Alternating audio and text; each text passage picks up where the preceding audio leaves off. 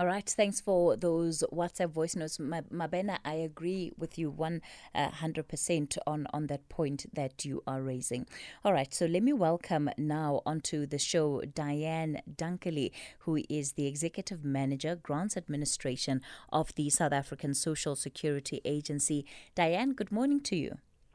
Good morning, Kathy, and good morning to your listeners. Of course, we have this conversation, Dianne, within a context where there have been calls in the country for either the extension of the social relief of distress grant or even perhaps for the introduction of a basic income grant. When it comes to the work that you as SASSA have been doing and the impact that you have seen of this grant, particularly the SRD. Let's talk about that briefly before we get into what the status of administering that grant is right now. Thanks so much, Kathy. And yes, at SASSA, we're really mindful of the huge impact that this grant has had, particularly the social relief of distress grant. As the listeners would be aware, this grant was introduced in May of 2020 to really try and mitigate some of the very negative impacts of the pandemic and the measures taken to limit the spread. So the lockdown, people who previously relied on passing traffic to generate an income, they just were no longer able to do it. A lot of people who lost their jobs, and for that reason it was found that we needed to put something in place to provide income support, even of a short-term nature, to people who really were left without any kind of means to support themselves. Now, since it was introduced in 2020 up until now, we've seen an exponential increase in the number of applicants we've had.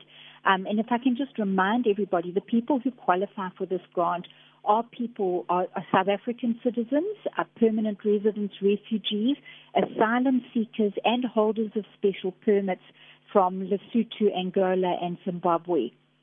And they must be living in South Africa. They must not be receiving any financial support from any other source. So it really is to try and target people who are in distress, who don't have financial support at all. And as at the 1st of February, we've already received applications of just over 15 million applicants. And of those, about 10.5 million have been approved for payment. Now, if you think where we started in 2020, where we were sitting on about 2 million applications, you'll see over a very short period of time that the number of applications has increased unbelievably. And we do still continue receiving new applications, despite the fact that this grant has been in place for a while. And so on a monthly basis, we are still receiving new applications, even though the grant in its current form does come to an end at the end of March of this year. Dianne, just repeat that figure for me again. How many applications did you say you had received at the beginning of the month? We're currently sitting at 15.1 million applications that we've received for this grant. 15.1 million people, and is there any breakdown in terms of the demographics, the age groups of those who are applying? We do have a breakdown in terms of age group.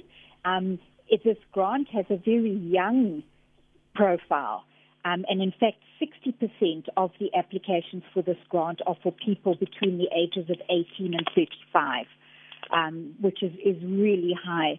And just again to remind everyone, the grant is available for people aged between 18 and 59. Once a person turns 60, then they can qualify to apply for the old age pension. So the 350 grant is not available to them. Of course, part of what it speaks to really is the high levels of unemployment in the country, because when you look at the age group of those that are applying for this grant between 18 to 35 years of age, those would also be the demographic that falls under those most affected by the unemployment rate. Absolutely. And it is, as I say, 60% of our applications are for people aged between 18 and 35. It's also really concerning, although it does give us better picture of the profile of the applicants, to look at the educational level, which is something we also receive from the applicants when they apply, where 8.6% of our applicants say that they have no schooling whatsoever. And on the other end of the scale, 6.6% of the applicants say they've got some tertiary education. Some have completed their tertiary education. Others started it and for various reasons didn't complete. But the biggest numbers are obviously those who've completed grade 10 at 36% and those who've completed grade 12 at just on 39%, which is extremely concerning. And again, as you say, talks to the unemployment picture in our country. I want us to look at where we are in as far as the administration of this grant then is concerned. And let's talk about the payouts that we've had and if and where there are challenges with people who are yet to receive their grants. Thanks so much, Kathy. As I said, of the 15 million applications we've received for the month of January, just under 10.5 million were approved for payment. Now, if we look at the grant payments from when the grant was reintroduced in August of this year, for August we have paid there are an extremely small number. It's 39,000 out of the 9 million that were approved that have not been paid. And we see that trend across. So we've got 99% paid for all months. In the people who've been approved for January, we've paid 90.5% of those who've been approved have been paid. The balance are in the process of being paid. Now, if I can just explain what leads to people maybe not being paid as regularly or as quickly as some others. When the applicants apply for this grant, we do ask for their bank details. Now, we do understand that a number of our applicants don't have their own personal bank. They may have had a bank account in the past that's been closed because they couldn't keep it going or for whatever reason. But where people don't have their own bank account, we need to go to the post office to go and open an account on their behalf. That process does take a little bit of time and it does lead to delays in the payment. Also, some of the applicants give us information of a bank account for their sibling or a parent or something, and unfortunately we can't pay this grant into a bank account that belongs to anybody other than the approved beneficiary themselves. And in those cases, the account details will fail verification.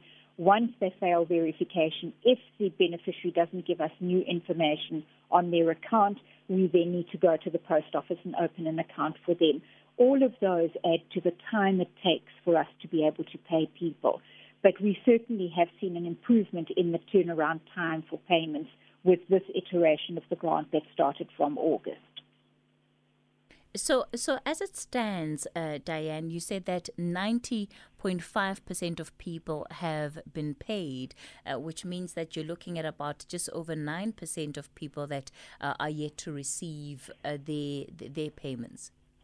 Their payment for January. Okay. I think, if I can explain, and this grant, although it's introduced by government for a specific period, so it was reintroduced in August, and it will go through to the end of March of 2022.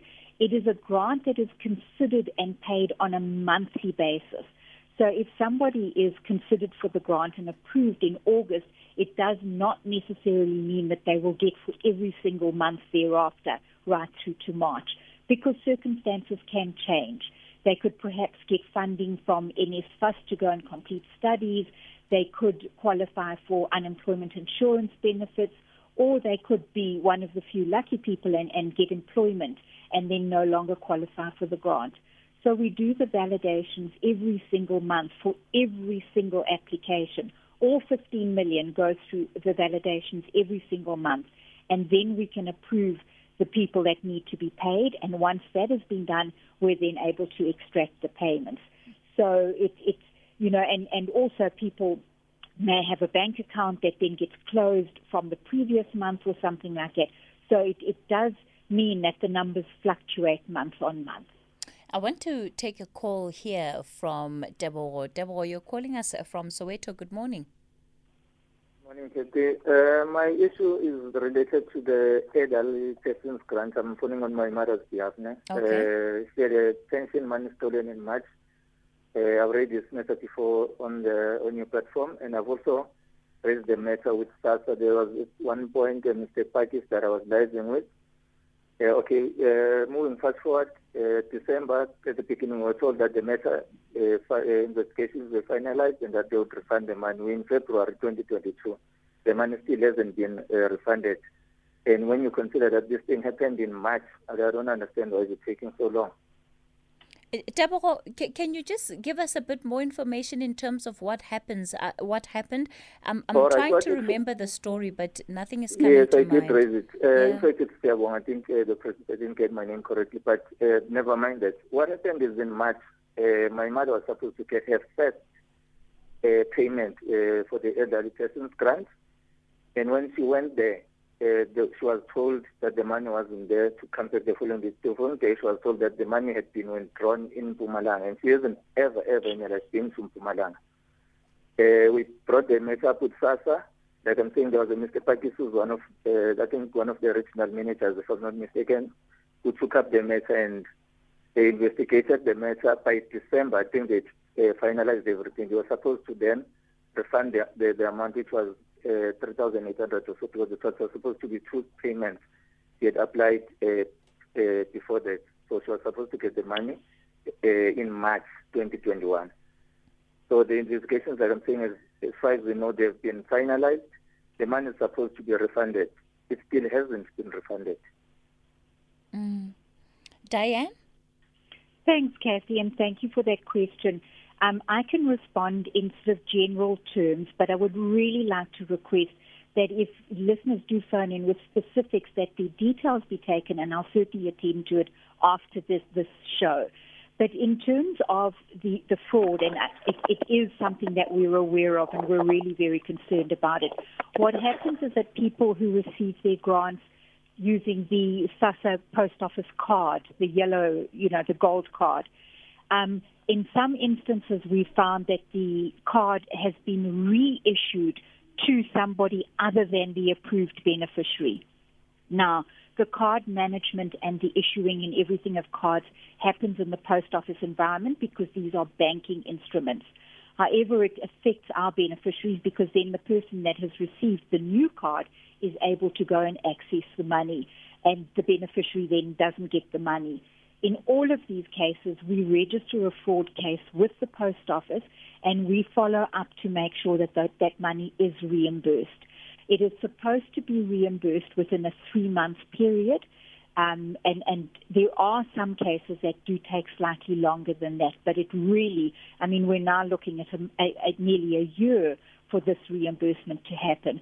So I would really, really appreciate to get those personal details so that I could follow up and make sure that the old lady who didn't receive her money in March actually does get reimbursed for that money that she's entitled to. Okay. So, Deborah, what we'll do then is that I'll just put you back through to Lebo, and he'll take down your details, and we'll share those with Dianne. And Dianne, you talk about the fact that this is something that is happening.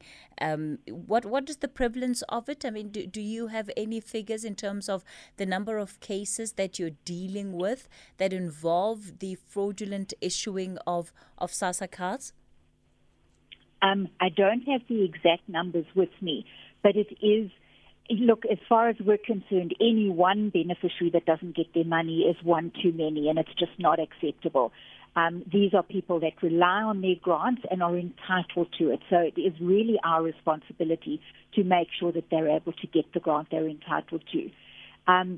All the fraud is reported to the post office, and it is investigated by their fraud unit. And as I say, we have an agreement that they are reimbursed where the fraud is confirmed, that they are reimbursed within a 3-month period. And if there are exceptions to that, it is our responsibility to make sure that we do follow up. We've also been working very closely with the post office to try and close the gaps through which this can happen. And one of the things that has been put in place is to make sure that when a card is reissued, it is not issued unless the beneficiary biometrics, so the fingerprints, have been confirmed, so that the post office staff know that they're actually issuing the card to the right person and not just somebody who knows the details of another person who's receiving a grant and can get the card issued to them. So there are controls that the post office is really putting in place to try and prevent this happening. But it certainly has been a challenge. So just so that I understand you correctly, Dianne, if a card is reissued, let's say a card is reissued in Kathy's name, yes. Would Kathy have to be the one going into the post office to collect that card? Or is somebody else able to present themselves saying they are Kathy and take that card without any measure being in place to, in fact, verify if it has ended up in the correct hands? Yeah. Kathy, the process that has to be followed is if a beneficiary loses their card or it gets stolen or whatever, they then report in person to the post office with their ID book and with an affidavit to say what has happened to the original card. Once they go to the post office with those documents, the post office is then supposed to confirm the identity of the person in front of them through the fingerprints. So that you've got the ID document, you've got the fingerprints, you've got the, often they'll ask for a letter from SASSA to confirm that the person is in fact the beneficiary. So they have all those pieces of paper to confirm that I'm issuing the card to the right person. Now, that is the process that is supposed to be followed. Obviously, if people want to circumvent it and work in collusion with others to make sure, they know they're issuing the card to the wrong person, then it is an absolute violation of the approved processes.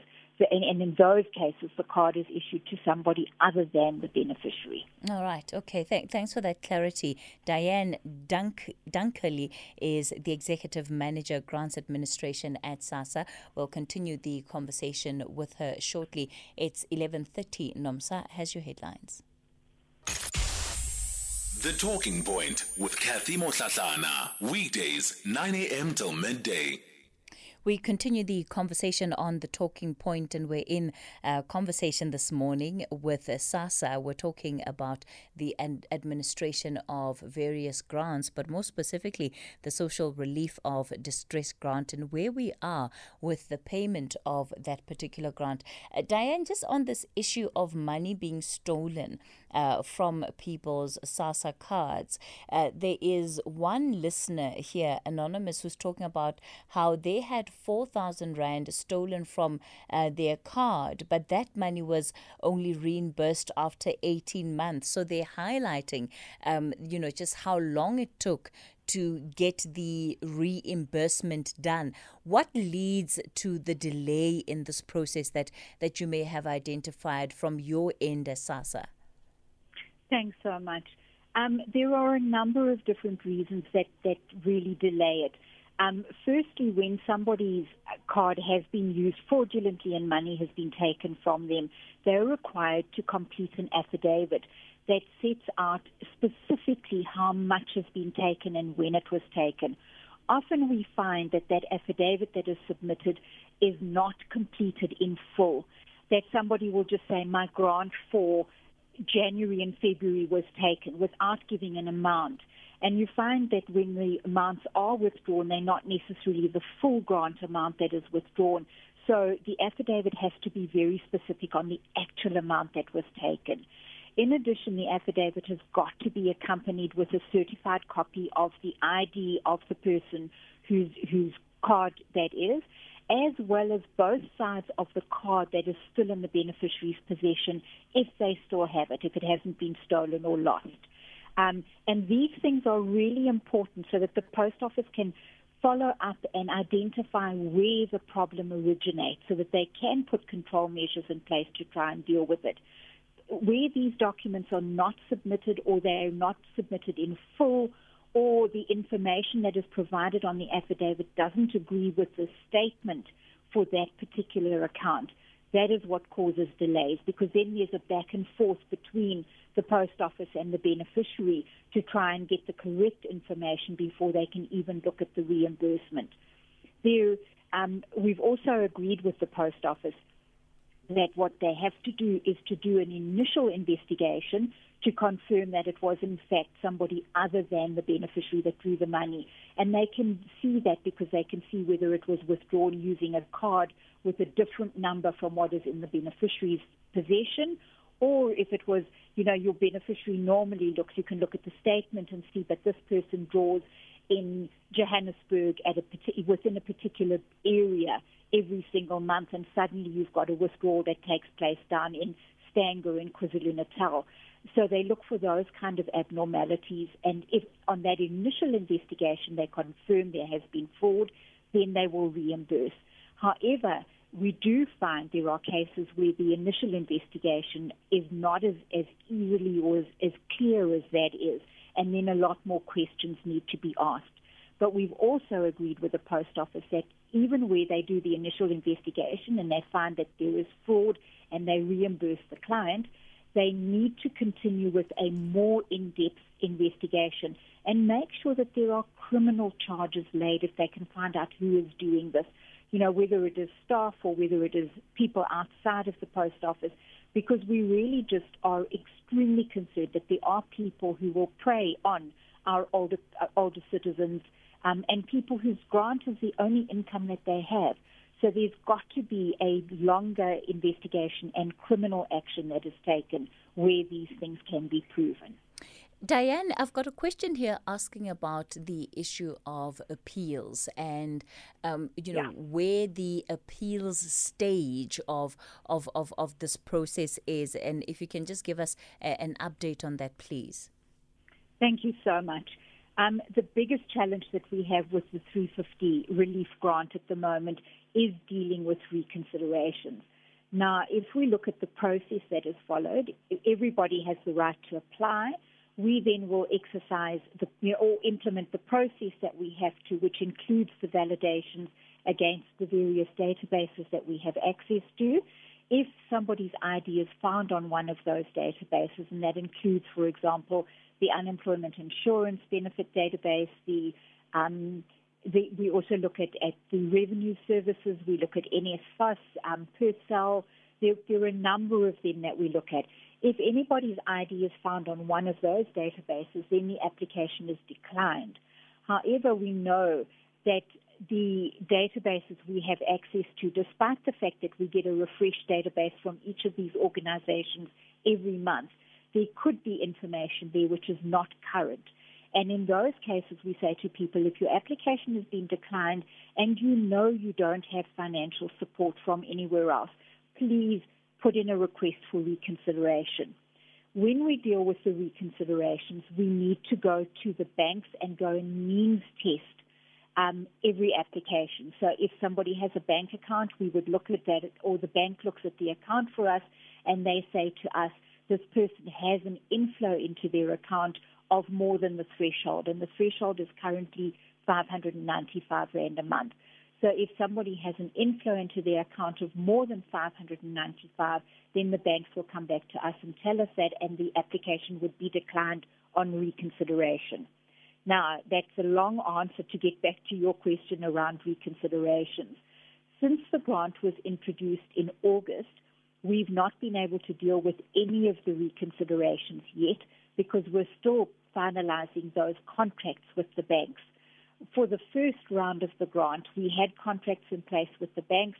Unfortunately, those contracts came to an end at the end of July, and we then needed to start a whole procurement process from the beginning to be able to contract with the banks. I'm really pleased to be able to say we're at last at the end of that incredibly lengthy process. So we should be able to start with the reconsiderations fairly soon. And I also just really want to reassure all the listeners, those who have applied for reconsideration, it will be considered for each month that they've requested reconsideration, even though we're starting with it really late. And the other thing that I'd really just like to stress on reconsiderations is that even if the reason for the decline stays the same for each month that the application is declined requires that applicant to request reconsideration. Because this is a grant that is dealt with on a month-by-month basis, even the reconsiderations need to be dealt with on a month-to-month basis. And so if they don't, if the applicant whose application has been declined does not ask for reconsideration, then we're not going to reconsider that decline for that specific month. So really, really important that that request for reconsideration be put in for each month, even though we are delayed in dealing with the reconsiderations right from August already. So just so that there's clarity, Dianne, currently none of those who have put in an application to appeal the decision for not being granted the grant, none of those appeals have been considered yet? None of them have been considered, but all of them will be considered, even if it goes beyond the end of March for us to finish all the months. It will be considered, and if people are approved on reconsideration, they will still be paid their money. So nobody will forfeit the money that they're entitled to. Yeah, and how many cases do you have sitting for appeal right now? We have a significant number, and the numbers, again, vary month on month. Sorry, if I can just quickly find my numbers here. We started off with the reconsiderations. There we go. For August, we have 984,000. It went down in September. We've got 711,000. For October, we've got 570,000. November is 416,000, and December we've got 288,000. The appeal window for January's declines is still open, so those numbers are not yet complete. But yeah, so there are significant numbers.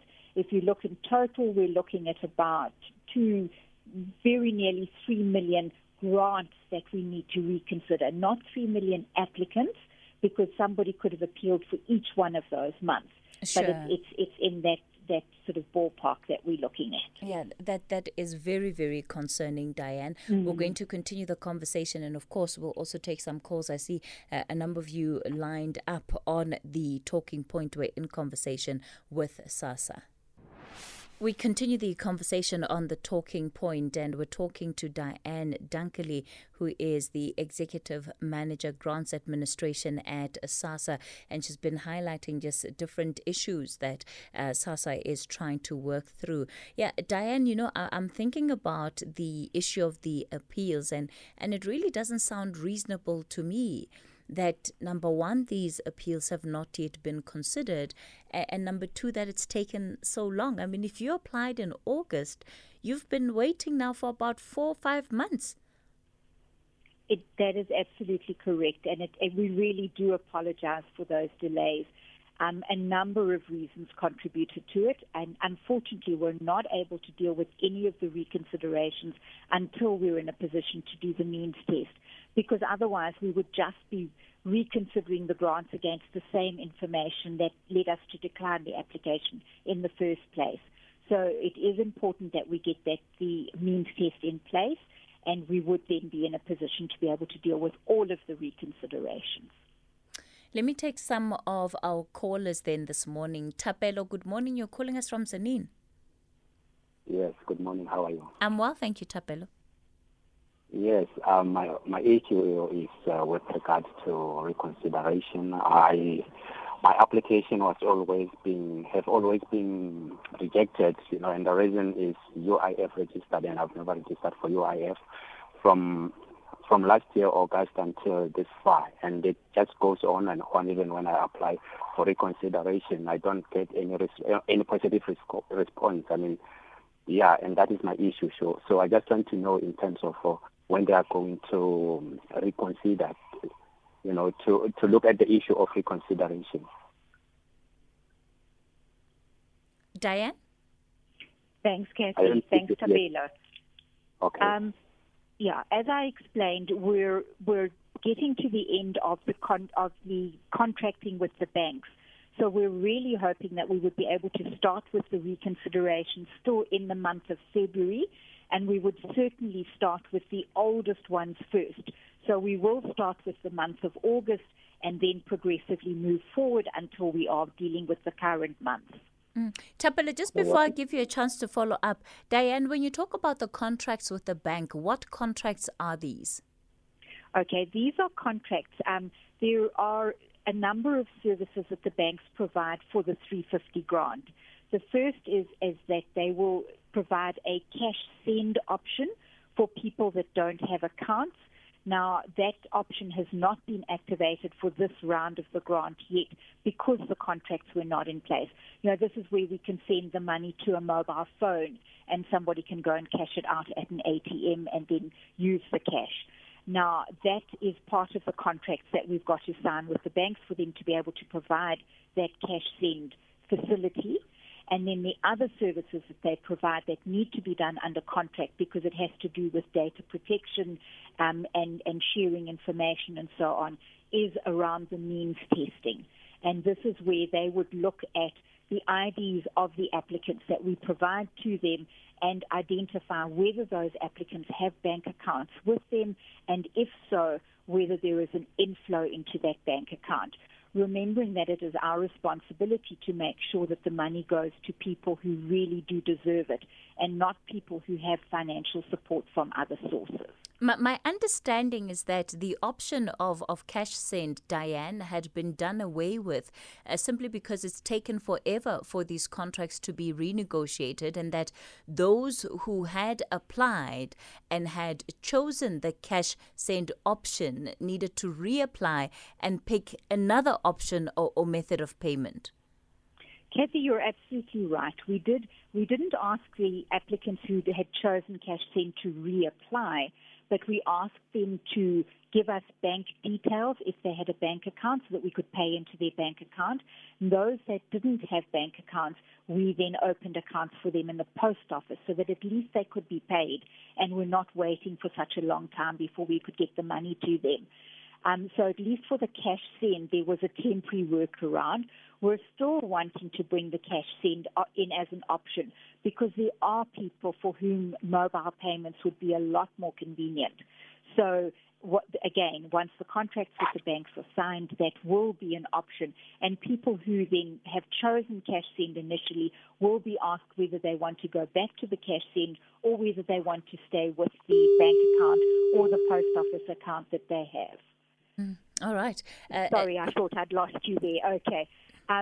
So it will come back as an option as soon as the bank accounts have been signed, but there hasn't been a delay in payment because of the non-availability of the cash sent. All right. Thanks for that, Dianne. Tapela, I hope it answers, your questions in as far as the appeals and why it's taking so long for the appeals to be heard. Shadrach, you're calling us from Vicksburg. Good morning. Good morning, Kathy. How are you, ma'am? I'm all right, Ndata Shadrach. Go for it. I'm good. No, I just want to put my question. I'm asking. I've got a son who has applied for the grant. And we have received the message from post office that the application is active. But he says that when he goes to post office, he was told he should only come on the 14th of this month. So I just would like to know, are they going to pay him the money that is the money that he has been not paid? I don't know. So basically from August, Shadrach, you want to know if they're going to pay him money from August or are they just going to pay him for 1 month? August, you're right. Yeah. All right. Dianne? Kathy, it depends. And again, I would need to look at that ID specifically and be able to give information on that specific case.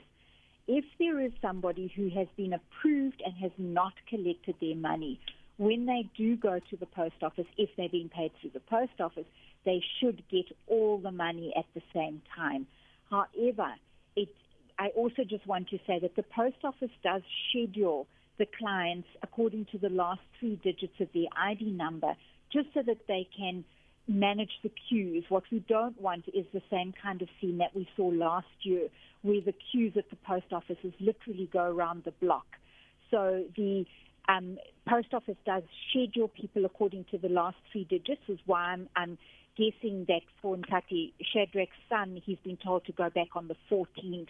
That would be when his ID number is being paid. But if he has not collected all his money, they should pay him everything that is available in his account at the time that he goes to the post office.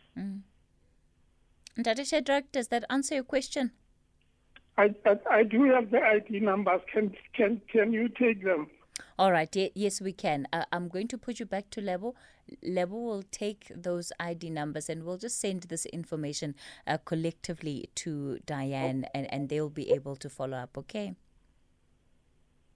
Let me go to Pretoria. Desmond, good morning. Hi, Cassie and Jesse. Cassie, I needed to find out from Dianne, with regard to the issue of reimbursement. I see she only speak of when there is fraud. But then I see Pretoria there's a trend to rob these old people when they're coming from the pinpoint. Because my mom was a victim of such a robbery. And we did report the matter.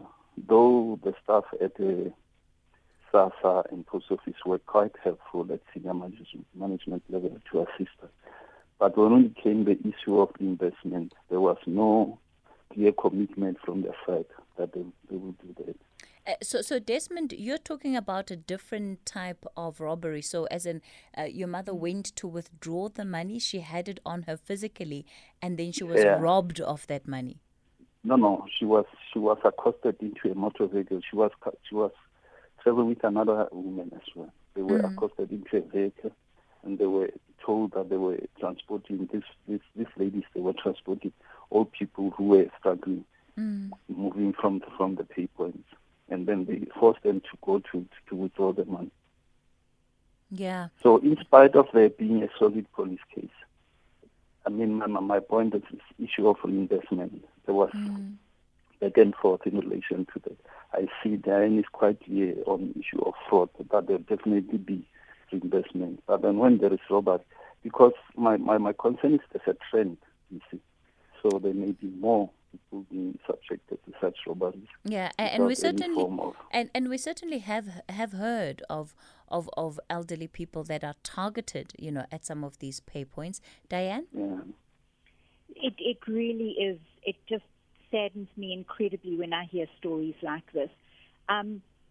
There also has to be a very clear distinction between what SASSA can be responsible for and what is absolute criminal activity that the police need to investigate. If somebody's grant is stolen, like I said, if there's been a fraudulent transaction where the card has been reissued to somebody or there's been a PIN that has been reset to somebody unknown to the beneficiary, those kinds of things, definitely in those cases we need to make sure that there is reimbursement. But where there is robbery as a result of an absolute criminal action, you've been mugged and your money has been stolen or something like that, that is a criminal problem and it needs to be reported to the police services. And unfortunately, in those cases, SASSA will not reimburse the clients. We would try and help as much as we can to get make sure that it is reported to the police services and so on. But unfortunately, in those cases, we're not able to reimburse the money that's been stolen. And so basically, Dianne, for somebody like Desmond's mother, there's no recourse outside of the police finding these suspects and getting the money back effectively. Unfortunately, it's an incredibly difficult situation, but it is not as a result of any flaw in the SASSA system. It is unfortunately just absolute criminal activity. Okay, Desmond. Yeah, it's a pity though. But then the reason I'm mentioning this point, it's a growing trend. And in my view, both robbery and fraud are both criminal. You see, those people are quite vulnerable. And when somebody offers them, used to say, yeah, taking you to your home, it's a growing trend in Pretoria. And these thugs are moving from playpoint to playpoint. So you're still going to come across this. They force you, they take your cards, ask for a PIN, go inside the shop and withdraw your money. So in my view, they are equally criminal acts, both of them. And then they need to have a look at that in future. All right, Desmond, thanks for calling in, and really sorry to hear about what happened to your mother there and her friend. Yeah. All right, let's go to Kroonstad. Munna Silo, good morning. Yes, good morning, Kathy. How are you? I'm well, thank you. Kathy, let me be quick about this. I've actually sent you an email, but I think you won't be able to read it. But this is the position. An emails have been written to Udade Maputi, who never responded until I sent an email to the presidency. And Robert Ngubane, the presidency, sent an email to Dianne Dunkerley, requesting, he said, I'm quoting it, Dear Mputi, please, will you assist this client to lodge an appeal and advise him accordingly? Mputi comes back and says to me now, kindly be advised that the request for the reconsideration has been lodged on behalf of Mr. Mokoena.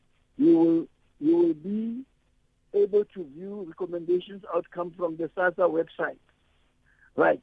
We have done that since last year, September, October, November, December, January.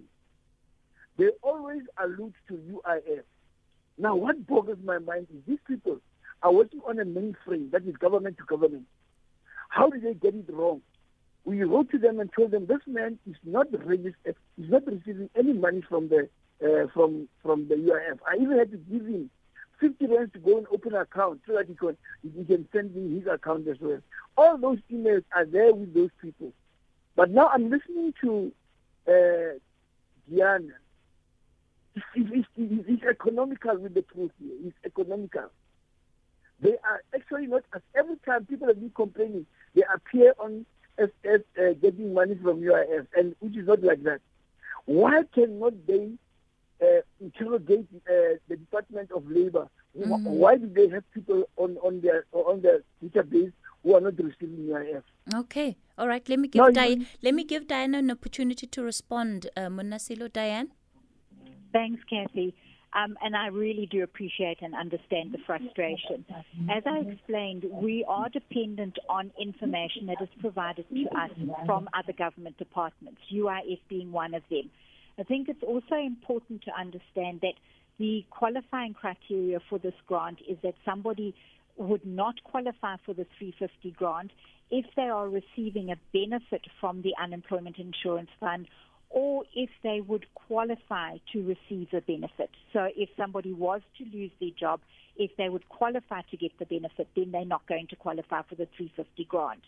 We do get that information, and we get refreshed information on a monthly basis from the Unemployment Insurance Fund, and that is the information we need to use. I think your listeners would appreciate that the 350 grant is dealt with entirely through systems. We don't deal with documents for it at all. We administer the 350 grant in addition to all the other social grants that we do manage. And if we were to deal with any kind of documentary evidence, we just do not have the resources to be able to deal with it. You can understand we have about 18 million other social grants that we administer, and then we have got these extra 15 million applications which need to be validated every single month. Now, just the resources to be able to do that, if we were to do it manually, is just not feasible. So we do rely on the information that we get from the other departments. And because of the fact that it's not our information, and we accept that there could be information that is not current, it could be, from previous year or something like that. That is why the reconsideration has been put in place. And I understand the frustration with the delay in dealing with the reconsiderations, which is really our focus area at the moment. we've got to be able to start processing those reconsiderations and giving people the outcome when they've been waiting for the 4 and 5 months that they've already been waiting. All right. I want to quickly take Tamsanga, who's also calling us from Cape Town. Of course, we're quickly running out of time. Tamsanga, if you can please keep it brief for me. Okay, thank you so much. One of my questions I had was with regard to whether for someone who applied last year in August, will they, whenever now they get their amount, will they actually get reimbursed for all those months? However, I recall that the SASSA did say that I think people will get reimbursed for all of those months. However, now, one of my other questions now is with regard to my problem, and that is, when I applied online using the SASSA website, and now since then I've lost the cell phone number that I used to apply, and I am unable to check my status. Hence, I haven't unable to check my status. And the reason I wanted to check my application status is because I haven't received any of the 250 since I applied last year, August, September, and I can't. When I go to the SASSA website, they need the number I used to apply in order to give me some code and then grant me, I guess, my. I see. So the verification code goes to your old number. Yeah. So what do I do then in that situation? Okay. All right, Tamsanga. Let me quickly give Dianne an opportunity to answer. Dianne, if you can try and respond to that in 30 seconds for me, please. Will do. Thanks, Kathy. Very important. If I can ask that we get an email with the old cell phone number and the new cell phone number, we can get it updated on our system. And then the new number would be the reference that they're able to check the status. So send an email through. Emails can also be sent to inquiries@sassa.gov.za, and the cell phone number will be changed. All right. Let me thank you for your time today.